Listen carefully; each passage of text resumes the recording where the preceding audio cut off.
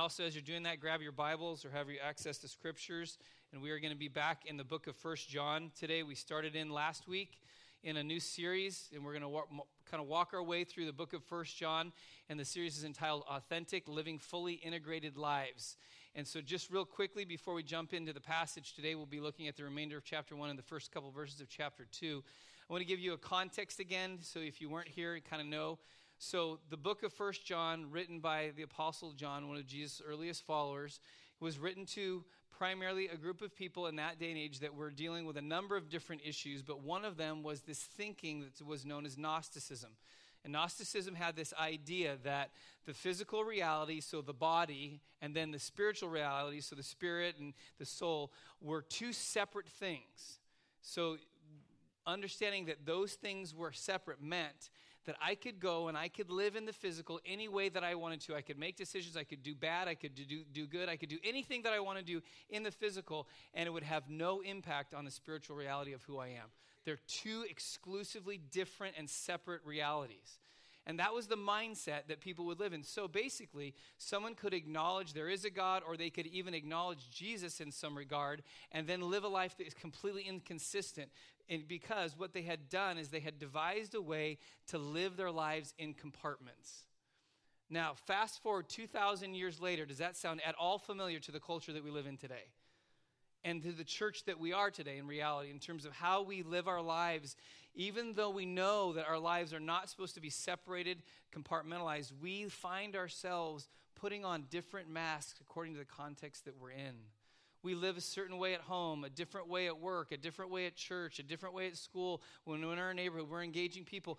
We have different masks that we put on because there's this fear inside us. If I'm really who I am and people found out that was true about me, they might reject me. And that leads to kind of this hiddenness inside of us. And so John writes to this and says, listen, no, to truly know Jesus, to truly follow God means that your life is fully integrated, which means you are who you are wherever you are. There isn't a different person or a different personality or a different reality. You are fully present because you don't have to hide what's on the inside because you're dealing with it. And that's one of the things in following Jesus you will discover. He will always and consistently bring what is inside, good or bad, to the surface so that it comes out either through this reality of who you really are in your identity or through this process called confession that gets us to a place, which we'll talk about today, of truly being forgiven and being right and pure before God and with other people. So today we're going to focus on a context that God has designed and created for us to live in, and it's called light. We have a tendency to live in darkness, but God wants us to live in light. God is light, and he shines light into our lives, and that's where we're supposed to live. The challenge is we don't like to stay in the light. We like to be in the dark. And so today we'll talk about that. And one of the things that you have to remember when it comes to light and dark, and it comes to good and evil, or it comes to God and Satan, these are not two equally powerful sides of the same coin. The reason I say that is that God is far greater than the darkness and what the enemy can do in our lives. And the reality of the difference between light and dark is darkness reacts to light. Light does not react to darkness. Darkness can't shine, light can. And darkness is always found where light is shielded. Or obviously at nighttime, what we are experiencing at night is we live in a shadow at night. The shadow of our own planet that keeps us in the dark. The light still is shining, but it's shining on the other side of the planet. And that's the reality of our life. When we find ourselves in darkness, it isn't that the light isn't shining, it's just that we found either intentionally or unintentionally a way to shield ourselves from that light. And I think the best term to describe that is the mask that we put on to shield ourselves from the reality of God trying to shine his light so that we can keep some dark areas of our life and somehow not be found out. So, newsflash for those of you who don't know, God sees both sides of the mask. He sees underneath it and he knows. And that's why we have the book of 1 John. And so with that understanding, let me go ahead and read this passage, and then we're going to walk through kind of the reality of how we deny being in darkness and what it means to actually walk and live in light. So John writes this in verse 5 of 1 John 1. I'll read to verse 2 of chapter 2. He said, "This is the message we have heard from him and proclaim to you, that God is light, and in him there is no darkness at all. If we say we have fellowship with him while we walk in darkness, we lie and do not practice the truth. But if we walk in the light as he is in the light, we have fellowship with one another, and the blood of Jesus, his son, cleanses us from all sin. If we say we have no sin, we deceive ourselves, and the truth is not in us. If we confess our sins, he is faithful and just to forgive us our sins and to cleanse us from all unrighteousness. If we say we have not sinned, we make him a liar, and his word is not in us. And then chapter 2, verse 1, my little children, I am writing these things to you so that you may not sin. But if anyone does sin, we have an advocate with the Father, Jesus Christ the righteous. He is the propitiation for our sins, not only ours, but also for the sins of the whole world. So let's walk through the passage together, starting with verse 6, 3 things that you and I have a tendency to do when we live in the denial of the reality of darkness that is present in our life. The first thing is this, is that we deny our sin impacts our relationship with God. So John says this, if we say we have fellowship with him, talking about God, while we walk in darkness, we lie and do not practice the truth. And so what he's saying is that we can actually make this statement that, hey, I'm good with God, I'm fine with God, but there are a few little areas of my life, a few little compartments that I still want to keep control of, I still want to manage, still want to hang on to, but that doesn't have anything to do with how good I am with God. So I'm over here with my little compartments, and I can step into the spirituality. I can show up at church on Sunday. I can even open my Bible. I can even pray, and I'm good with God, but I still have these few areas over here that I'm trying to manage on my own. And we think that we can do that. We live in that. We just don't bring all of who we are to the table when we engage God. And we leave something over here because we don't want him to touch that or address that, or we think somehow if I keep it over here, he really doesn't know. And what happens is that we live in this denial. We think that I can keep on sinning, even if it's just a little bit over here, and it's not going to impact anything of the reality of my walk with God. It always affects that, because with God, there are no compartments. It's just you, and he sees all of it. But when we believe that, we're living in denial, and what happens is over time, unresolved sin takes its toll on our lives. Sin does not stay contained in compartments, even though we think it does, because it grows and develops and finds its way out of those compartments. And it's almost like unresolved sin every day of our lives, one sin at a time, is like building a brick wall that we didn't intend to build. That eventually, not only does it block out the neighbors and relationship, it begins to block out the sun, and it begins to block out the light that God wants to shine into our lives. And this little compartment that I'm managing over here, it's okay, before you know it, it's dominating and controlling your life, and now it's influencing everything. It starts small, but it continues to build. That's why what John's saying is, listen, you can't say, hey, I'm good with God, we're in fellowship together, but yeah, there's some stuff over here, but it doesn't really matter. But what he's saying is it does matter, because it's always going to influence, because we're not bipolar spiritually. We're not schizophrenic, and I'm not making that as a statement to anyone who struggles in those areas. But God didn't design us to be fractured like that. But we found a way to try to manage our life in a fractured manner, and it leads to us being frustrated with our life, because we know that we're not being fully who God created us to be. So the first thing is we deny that sin impacts our relationship with God. Second thing, look at verse 8. When we live in this denial of darkness, we deny that sin is an issue in our lives. So it says, if we say we have no sin, we deceive ourselves, and the truth is not in us. So in a sense, what happens is that we get to this place, and I haven't met the person yet, but I'm sure that there's some person who really does exist that would say to you, I am perfect. I have no sin. I don't have any problems. Might have sin in the past, but I'm good. I don't have any issues in my life. That person is completely blinded to the reality of life. But I don't think most of us struggle with making the statement that we're perfect. You know what we do struggle with is that we grade our sin on a curve. We don't necessarily say, I'm perfect, but we do say, at least I'm better than them. We find somebody else who struggles a little bit more than you do, has a few more issues than you, and you look at them and you feel good about yourself. Anybody want to admit you've ever done that?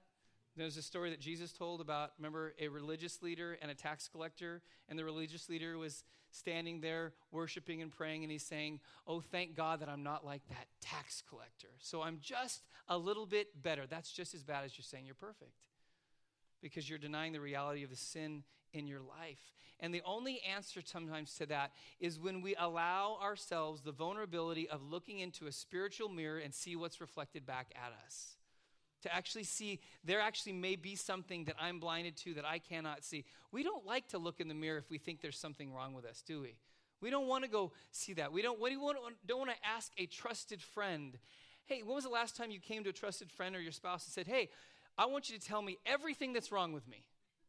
When was the last time? Usually we don't do that. What we want to do is, like Steve said, I want someone to like me. I want somebody to say something good. I want to be encouraged, right? That's what we want. But sometimes there has to be that place where we say, okay, I need to see clearly what's really going on. Even though I might not like what I see, I need to have that spiritual mirror held up to me, because then I can see what's really going on. I know for me, when I get injured, I have a tendency to be in denial. Like, it's not that bad, it's not that bad, it's not that bad. When I split my chin open playing basketball, I remember at first I didn't think I was injured. Then when my coach said, you are injured, I'm like, it's not that bad, until I got in the locker room, looked in the mirror, I'm like, it is that bad.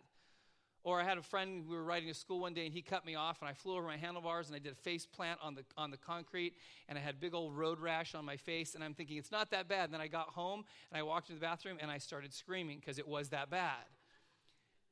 But the only way that we find healing, the only way we get beyond it, is when we actually face the things that are true in our life, and that's when we have to look in a mirror. Otherwise, we just live in this denial that I'm just a little bit better than everybody else. See, the fallacy of that is when you engage in a relationship with God, he doesn't grade on the curve. He doesn't say, you're just a little bit better. He doesn't look at anybody else's record. He just looks at yours. And that's what he judges by, and that's why we have to come under his grace through Jesus' death on the cross, which we'll talk about and how important that is. Then there's a third thing of the denial of the darkness that we live in, and that is that we deny our capacity to sin. Not only do we deny that sin is an issue in our lives, but there's something in us that we say, listen to what John says in verse 10, if we say we have not sinned, then we make him a liar and his word is not in us. So there's that reality that we get to the place where we think we're exempt from sin. That's not a part of me. That's something in somebody else's life, but it's not a part of my life. I don't struggle with that. That's not my issue. There's a person in our culture, and his name is Donald Trump, who thinks that's true of himself. He doesn't need God's forgiveness because he doesn't make any mistakes. Well, I won't get political at all. I won't say anything more about Donald Trump, but he's just a good example, okay? But think about that we start to actually think in our lives, it may not be something that we make a public statement on, but we live with like, sin's not really an issue. I don't have sin in my life. But then you come to the scriptures and you realize that all of us have something very, very powerful that connects us. But the cross is more powerful. But listen to this. If you think you don't have sin as an issue, if you don't have the capacity to sin, then listen to Romans chapter 3, verses 10 through 12. This is Paul's words in a paraphrase called The Message. It says, there's nobody living right, not even one. Nobody who knows the score, nobody alert for God. They've all taken the wrong turn. They've all wandered down blind alleys. No one's living right. I can't find a single one. Nobody says to me, that is my life verse. That's the verse I hang everything on, which basically says all of humanity is in a world of hurt apart from Jesus. Every single human being is broken by nature and has sin as an issue. There isn't anyone good or perfect. I know for some of you, that is a news flash today to come to grips with. But the importance of that is not so you and I kind of mope around and go, oh, woe's me, I'm a broken person, there's none good. No, it's the reality is that's where forgiveness and health begin, is when we can acknowledge what God already knows is true about us, that we're broken. Not one of us is good enough. And when we start there, then we can see God begin to build in our life. But the struggle, and I think one of the biggest masks that we put on, I think sometimes even more so in the church, is the mask of pride.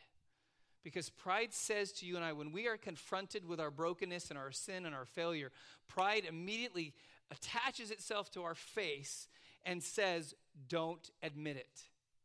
Don't admit it. You just can't be honest about that. You have to lie because you have to make sure that people think something's true of you that's not true. This started at the beginning of time. Remember Adam and Eve? Remember they were in the garden? God says, listen, you can basically do anything, just don't eat from this one tree. And then they eat from the tree, and when God comes walking in the garden, you remember Adam's response to God? God's pretty much, okay, what's going on, guys? And Adam says, hey, the woman you gave me ate the fruit. So he says, it's the woman's fault and it's your fault because you gave the woman to me. So in one sentence, Adam's able to blame God and blame Eve for his own sin. You and I do that. We find a way to deflect. I don't want to admit it. I'm going to put the mask of pride. And in the church, we do it all the time. We get prideful instead of just removing the mask. Side note, I said this last week. I think I said it first. But I admire, where's Danny at? Is Danny in the service? Danny's vulnerability as a human being, a follower of Jesus, I love it. Some people are like, oh my gosh, the worship leader didn't pray this week. He didn't open his Bible this week. Oh my gosh. No, Danny was honest about his journey in following Jesus. I love that. Why? Because that's what we need to be. It doesn't mean that we just spill everything to everybody, but we're honest about where we are. Because all of us are at a place in somewhere that God is in this journey of helping us to recover from our sin and brokenness and confusion. And the only way sometimes that we get free from that is when other people share their journey about what they're walking through. That's what it means to be authentic. What's inside comes to the surface. So now, transitioning, after we come to grips with the fact that we are in denial about darkness, there is a pathway that God lays out for us to live in the light. And that requires a few things on our behalf. Look at verse 7. The first thing of living in light requires that we are learning to remain in the light. So when God shines his light, when we finally get the mask off, the reality is it's hard to stay in the light because we want to keep the mask on, or we realize there's a spotlight on us, not a bad spotlight, but a good spotlight, and we know if we step to the right or left, we could step out of it for just a moment, and we could be concealed and hidden and in darkness again. But it's this ability to stay in it. So John says in verse 7, but if we walk in the light as he is in the light. That means where there's a process. It doesn't mean that we just stand there stationary. There's a journey that we're walking out as God is walking us forward in the light. It's almost like the imagery of a moving spotlight. The spotlight is moving, and God's spotlight's not moving, so wherever we move, God's spotlight is moving, so we'll follow it as we walk with him, so we stay in the light. And then John says there's two results of remaining in the light, allowing God to shine his light into our lives, not hiding in darkness, not putting the mask on. The first one is this: right relationships. John goes on and he says, we have fellowship with one another. We have a bond. We have relationship with each other that is right. The reason that's so important is because many of us, we all struggle with relationships with each other, maintaining healthy, good relationships with each other, not just tolerating each other, but actually getting along to the point where we actually express genuine love and appreciation for each other in healthy contexts, where we don't stab people in the back, or we don't gossip, or we don't think ill of other people. We actually choose to love people. That's healthy relationships. And that's what John's saying. As a result of walking in the light is that your relationships will be right with other people. Relational maintenance is really difficult because by our own nature, we're going to end up hurting each other or saying the wrong thing or doing the wrong thing. That's why we have to constantly come back to not only how am I doing with God, but how am I doing with people? How am I doing in their lives? There's many of us are meet in life transformation groups. You get a little bookmark that you stick in your Bible, and you meet every week, and I'll tell you, LTGs are not for sissies because these have some serious accountability questions that you have to answer every week. So for those of you who aren't in LTG, let me just read a couple of questions. This will scare you straight so you won't want to do it. So anyway, these are the things you have to answer. These have to do with relationships. Let me just read 4 of the questions. The 4th question on this list is, have you been honoring, understanding, and generous in your important relationships this week? Woo! Oh, sure. Yes, I've been completely understanding, completely honoring, and completely generous in all of my relationships. Ask my wife and my kids if that's true. This 5th question, have you damaged another person by your words either behind their back or face to face? Number 6 on this list, have you given into an addictive behavior? That's not necessarily relational, but it's there. How about 7 and 8? Have you continued to remain angry toward another person? Number 8, have you secretly wished for another's misfortune? You know, the trump card on this one is question 12. Have you been honest with me? Have you told me the truth? Why are those questions there? Because you and I have a tendency to struggle in those areas. And that reminder, again, if I'm walking in the light, then I'm going to let God show me the mirror, the reflection of my broken relationships so that I can deal with those things and I can find health. And then there's a second result of walking in the light, and that is actually having a clear conscience, which for some of us, that's hard to attain. He says, and the blood of Jesus, his Son, purifies us from all sin. Just let that statement settle in. All of our sin, all of our brokenness, the blood of Jesus purifies us from all of that. It washes it all away. It's all gone. You know what that means? There's no more drama. There's no more tension. There's no more struggle. There's no more managing my life to figure out what compartment I'm in right now, because I don't have to worry about compartments because there is no compartments in my life. But some of us, our life is exhausting because all we're doing is we're managing the spinning plates in each of the compartments, hoping that they don't fall. And we don't know what it is to have a clear conscience because deep down inside there's this debris that's inside of us that we won't let come to the surface. And so every day of our lives we live with this overwhelming anxiety of what we're trying to keep hidden inside of us. But what John is saying is, listen, if you will, and we'll talk about it in a moment, this thing called confession, you bring it to the surface, you and I experience a purity and a cleansing that gets rid of our sins. So listen, that there's no more hiding anything. I don't have to manage my life anymore. I don't have to manage my sin. I don't have to worry about what people are going to think or what people are going to say or how do I say it to this person or that person so that they really don't know what's going on inside of me. Can you imagine what it would be like to be fully who you are? Can you imagine what it would be like to walk in a room and not worry about how I'm going to say things or how people think of me or I don't want to talk to that person because my relationship's not good with them or I don't want them to know. Can you imagine what life would be like if all that was gone and you just got to be you? You just got to be yourself the way God created you to be. Because what happens in life, and this is true for all of us, is that when sin occurs and we don't deal with it and we try to keep it in a compartment, it always leads to a second and a third and a fourth and a fifth generation and a sixth generation. Sin just keeps going. Sin doesn't know compartments. It just starts bleeding out into every area of our life. And it may start small. It might start with a small compromise that's undealt with, and then it just gets bigger and bigger. And before you know it, life's completely out of control. King David, perfect example.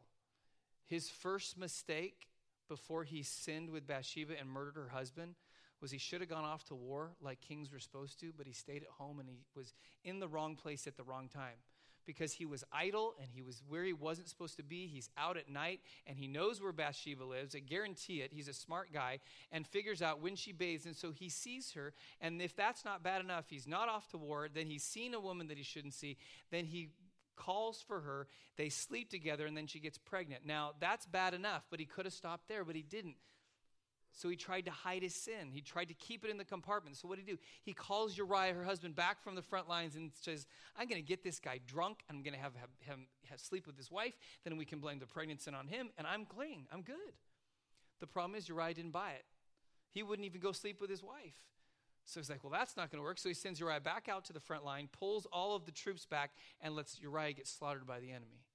So in that series, David compromised in one place, and it led to what? Being an adulterer and a murderer. It was just this little compromise over here. But he couldn't manage it because he didn't realize that he's living in this drama of his own sin and brokenness. When I was a kid, there was this will show you how old I am. Some of you might even remember this. There was a video game called Defender. You remember when people used to actually go to an arcade and actually played video games? You didn't come like with Xbox or PS4 or whatever you have. You actually went and paid and you put a quarter, remember that? Or a token, you remember those old things? And there was this video game called Defender. Remember, all video games from the 1980s were based on humans fighting aliens. Remember? That was like every video game, some variation was that game. In Defender, you're trying to save people. You're flying into space and then you fly down and you'd rescue people. But every once in a while, the screen would just get crazy, hairy with all these aliens. And you're like trying to shoot them and they're shooting at you. And in each game, you had 3 of these things called smart bombs. And all you had to do was when it got too hairy for you, too crazy, you hit the button and the smart bomb just literally destroys everything on the screen. It like clears it out. You're like, whew. I'm saving the world still. I'm still in the game, right? And so it was like it just kind of cleared the deck. And I think sometimes we don't realize we have something far more powerful than that. We have the blood of Jesus that clears everything. But we don't live in it. When we get into a place, even at every moment of David's compromise, he could have said, listen, I know that I have a God through sacrifice who will forgive me. And all I have to do is stop right here and he will clear it for me. And if we did that, we would save ourselves so much pain. We would save others pain in our life if we would just realize that we have the blood of Jesus that purifies us. And then there's the final thing. the second thing of living in the light, what it requires of us. First, it requires that we live in the light. Second, it requires that this is the hard one, we confess or learn to confess our sin. So verse 9, John says, if we confess our sins. He doesn't say when, he says if. Why? Because he knows that we struggle with this. If, which means we have to choose to do it. Confession is the ultimate act of authenticity. Confession takes what's inside of here that we want to keep hidden, that we don't want people to know, and we think that God doesn't know, and it's bringing it to the surface and acknowledging it. Confession is the simple act of saying what is true about your sin, what God already knows to be true about your sin. It's not some surprise when we confess. God doesn't go, oh, I had no idea you were involved with that. He knows. He already knows. He's just waiting for us to come to grips with it. And I think sometimes in the Protestant church as opposed to the Catholic church, we've lost the art of confession. Now in the Catholic church, I have to go to the priest, I have to go to confession. Please don't come to me to confess your sin, okay? Some people do, but we have this thing called the priesthood of believers, which means we all are equally equipped to listen to other people confess their sin and let that come out. But sometimes we don't like to do that. But John goes on in this verse, and just as he did in the previous verse, he said there's two results of confession. The first one is forgiveness. He says, he goes on, he says, he is faithful, talking about God, and just, and will forgive us our sins. If we confess, he will forgive. Do you hear that? If we confess, he will forgive. Not if we confess, he might forgive us. If it's a good day for God, he might do it. If you catch him on his good side, he might do it. No, if we confess our sin, he will forgive us. Why am I pushing that point? Because I know that many of us don't really believe that. When we ask for forgiveness, we think somehow in our mind that God has this box hidden away somewhere, that he's just tucking all our sins away, and someday he's going to pull them all out, even the ones we've confessed. He's going to go, see, here it is. You know why we think that of God? Because that's what we do to each other. Even when someone asks for forgiveness, we lock that thing in. And I know I've been guilty with my kids. We walk through forgiveness, and I'll bring them, hey, you did it again. And you're like, oh, but I forgave them for it. Can't do it. No record of wrong. God takes it and rips it up, and it's gone, right? We can't bring it back. That's what forgiveness is. It isn't that God says, okay, well, I'm going to kind of tuck your sins away. No, it's gone. His love keeps no record of wrong when we ask for forgiveness, when we confess our sin. And we actually can be forgiven. That's important because if we don't really believe that, you know what happens is that we get a greater and greater barrier between us and God. Because even though we confessed it or we asked for forgiveness, but we really don't believe it, we keep bringing it back and bringing it back and bringing it back. And so guilt and shame enters the equation, and we get further and further away from God. Why? Because every time we feel like we get close to God, we're reminded of our own sin that he's already forgiven. And it's this cycle that goes on and on and on and on. And I've seen this as a pastor so many times in the life of people. It's amazing how much God can forgive that we can't forgive of ourselves. It's not that we get free reign to go sin and because, I got forgiveness, so I can go sin and do anything I want to do. No, it's the reality of living in God's forgiveness, which means he has truly lifted this off of me. And I no longer have to be, doesn't have to be this awkwardness between me and God. It's kind of like one of the unique things as a pastor. Sometimes in every church that I pastored, people, I don't know where they get the idea. They think that the pastor takes attendance of church on Sunday morning. Like if you didn't show up, it's like when I'll be out, like Tapo Canyon is perfect at the food court, or when we were up in Newburgh, there was a place called Fred Meyer, and half the city went to Fred Meyer after church on Sunday or whenever. And you'd run into people, and it's so funny. As a pastor, I run into people all the time, and I can tell people who don't want to talk to me. And it's usually the people who haven't been to church in a few weeks. As though Pastor John opens his Bible, and he's got a little ledger, and every single person's attendance record is right there. I'm sorry, sometimes I didn't even know you're not here. I know I'm really a bad pastor, I'm just being honest. So if you say, hey, I was gone the last couple weeks, I'm like, I'm sorry, I didn't know you were gone. There's a few hundred of you, I don't know sometimes, right?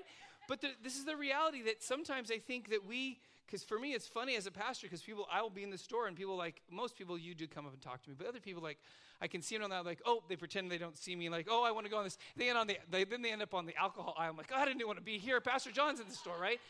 You're trying to avoid, and I think sometimes we don't realize we're actually forgiven. We do that with God. There's this avoidance. You can actually show up to church and avoid God still. You can open your Bible and avoid God. You can even pray and avoid God. Why? Because you know there's something still unresolved inside of you because you don't think that you're truly forgiven, so you feel a disconnect with God. Instead of truly believing, no, he said, if I confess, he is faithful and just and will forgive. Then the second result of this confession is a thing called purity. Purity. And he says, and purify us from all unrighteousness. Can you imagine if you literally had nothing to hide in your life? Nothing. That you didn't have to worry about things from your past or even things from your present, that God had made you pure and right so that there was nothing to hide. You didn't have to worry about what people thought. Now think about when people come over to your house, it's different for different people, but what room do you not want people to go into? Most people say the bedroom, okay? Other people will say, I don't want you to go in my garage because you'll see that I'm a pack rat and I have everything from all of my life, right? So there's certain places that we don't want people to go. Why is that? It's because inside of us, we think if they see what's in that room, they're going to know who I really am. And I don't want them to know that. We just moved this weekend, and we were getting new blinds, and we painted downstairs in our house, and so we took out all of the blinds. It's really unique to live in a house with tons of windows and absolutely no privacy whatsoever. So last night we were going to bed after kind of unpacking some things, and I kind of went in the living room. I'm like, wow, okay, 1, 2, 3. There's like 6 houses that look right into our living room. And I turned my light on, and it's like a beacon. Whoop, whoop, whoop. I got up early this morning to go pray, and I turned the light on. I'm like, wow, I wonder who's up early. But I think they know I'm up early because they're all looking in. And it's really weird. You walk in when there's all these windows, and you're like, it makes you think about, what do I do when the blinds are closed?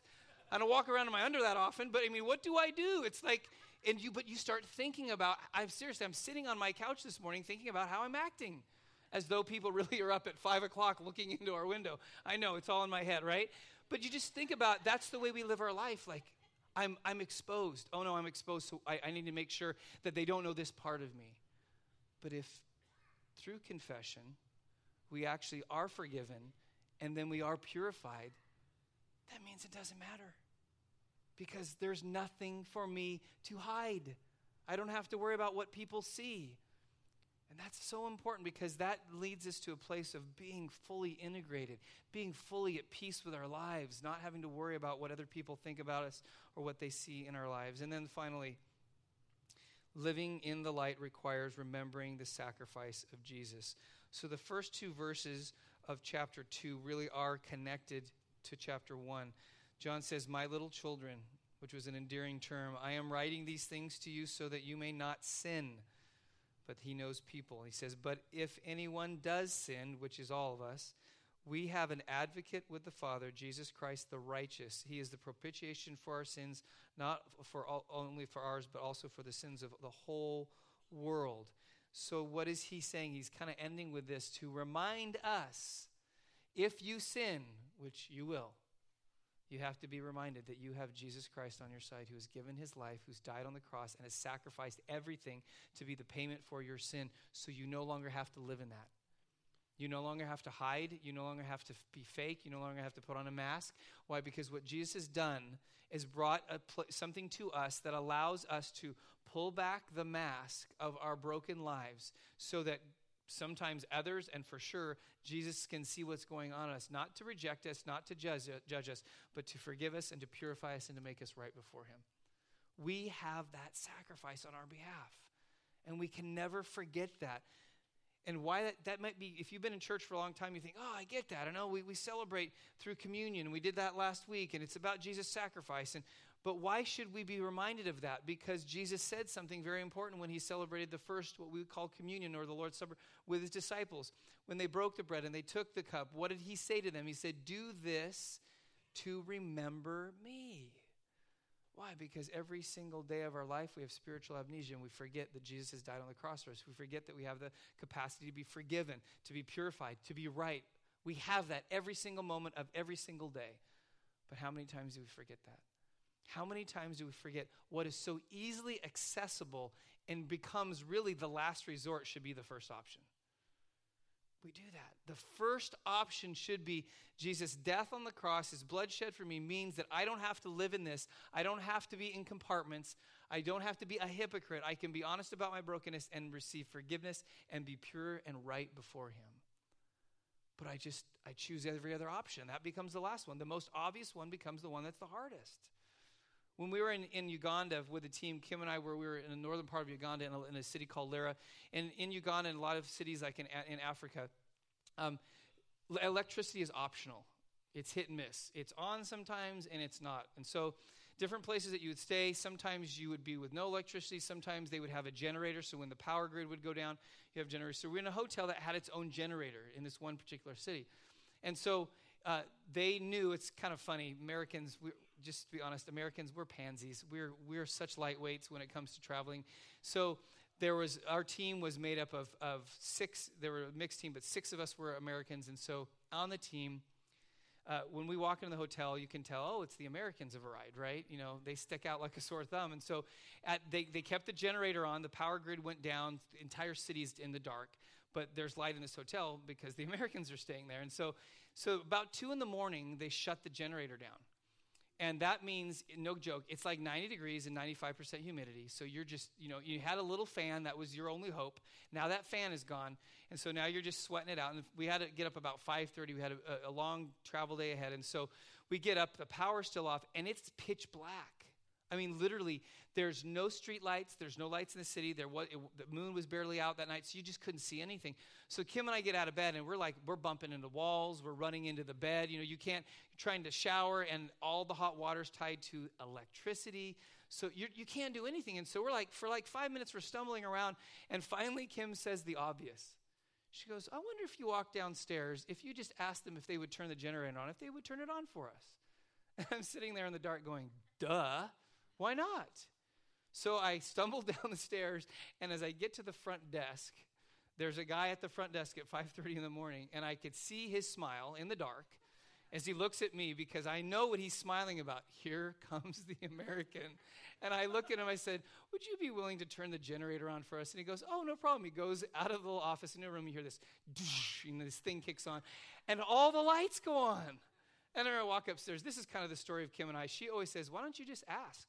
Ask the obvious. They might say yes. And I come up and she's smiling and I'm smiling. I said, yes, they said they would do it for us. The obvious, but it took me 5 minutes and a couple of banged shins and bruised knees and finally realized, I don't have to be in this darkness anymore. And I think for some of us, we stumble around the darkness like, I got to figure this out. I got to figure how to get out of this. And Jesus, who has given his life for you, is saying, listen, all you have to do is ask. All you have to do is ask. All you have to do is confess your brokenness to me, and I will be faithful, and I will forgive you, and I will purify you, and I will make you right with me. We have that. That's our first option.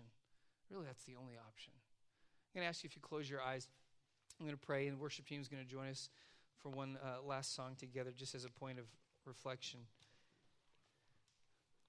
But as we conclude this morning, I want the opportunity for response in the hearts of some people who are maybe here today, and you know that there's something that's stirring inside of you about what it would look like for your life to truly be authentic. You've come here today, and you're living in a lot of tension. And you may be in one of two camps. You're living in a lot of tension. You've made some kind of commitment to who Jesus is in your life previously, but you've been trying to manage your sin. You've been trying to manage your compartments. And if you'd be honest, you're the person who's trying to keep all the plates spinning. And even though you might be keeping them up on that stick and they're spinning, but you know that they're slowing down and eventually one of them is going to fall. And if one of them falls, they're all going to fall. But you've walked in here today and you've heard that you don't have to live in that. You don't have to live in that tension or that anxiety because Jesus has given his life so that you can truly be authentic, that you can bring to the surface your brokenness so that he can bring his forgiveness to bear. But you also may be in another group of people that in your life, that you've desired authenticity. You've desired to not live in this tension of compartments. But you know that there's never been that place in your life where you realized for the first time, you know what? I can't do this, and I can't even do my own life. What you're coming to is you're coming to a place of absolute surrender where you realize that I've tried to manage my sin and brokenness. I've tried to put on the mask. I've tried to live life the way I can, but it just seems to be all falling apart inside, and I know I don't have the answer to it. Jesus is the one, He is the answer for you today. Because not only did He come to give His life and die for you, but He came through that with an invitation for you. He doesn't just want your sin, but He'll take that because He'll forgive it because He's paid for it. He wants you because you are far more valuable and important than your sin. But He knows in order to get you, He's got to deal with your sin. So He's done that. And He can bring freedom and purity in your life if you will, even now as we'll begin to worship. You just begin to confess and say, this is the stuff, Jesus. This is the stuff that's been in my life. This is the stuff you already know about. This is me peeling back the mask. But once you do that, what you're left with is a life now that God wants you to live that you can't live on your own because you've tried. It's only a life that you can live with Him. And that means no longer following your script, following your way, but it's turning your life over to Him and saying, now I choose to live in the light. And as the light moves forward, I follow the light. I no longer go back into the darkness.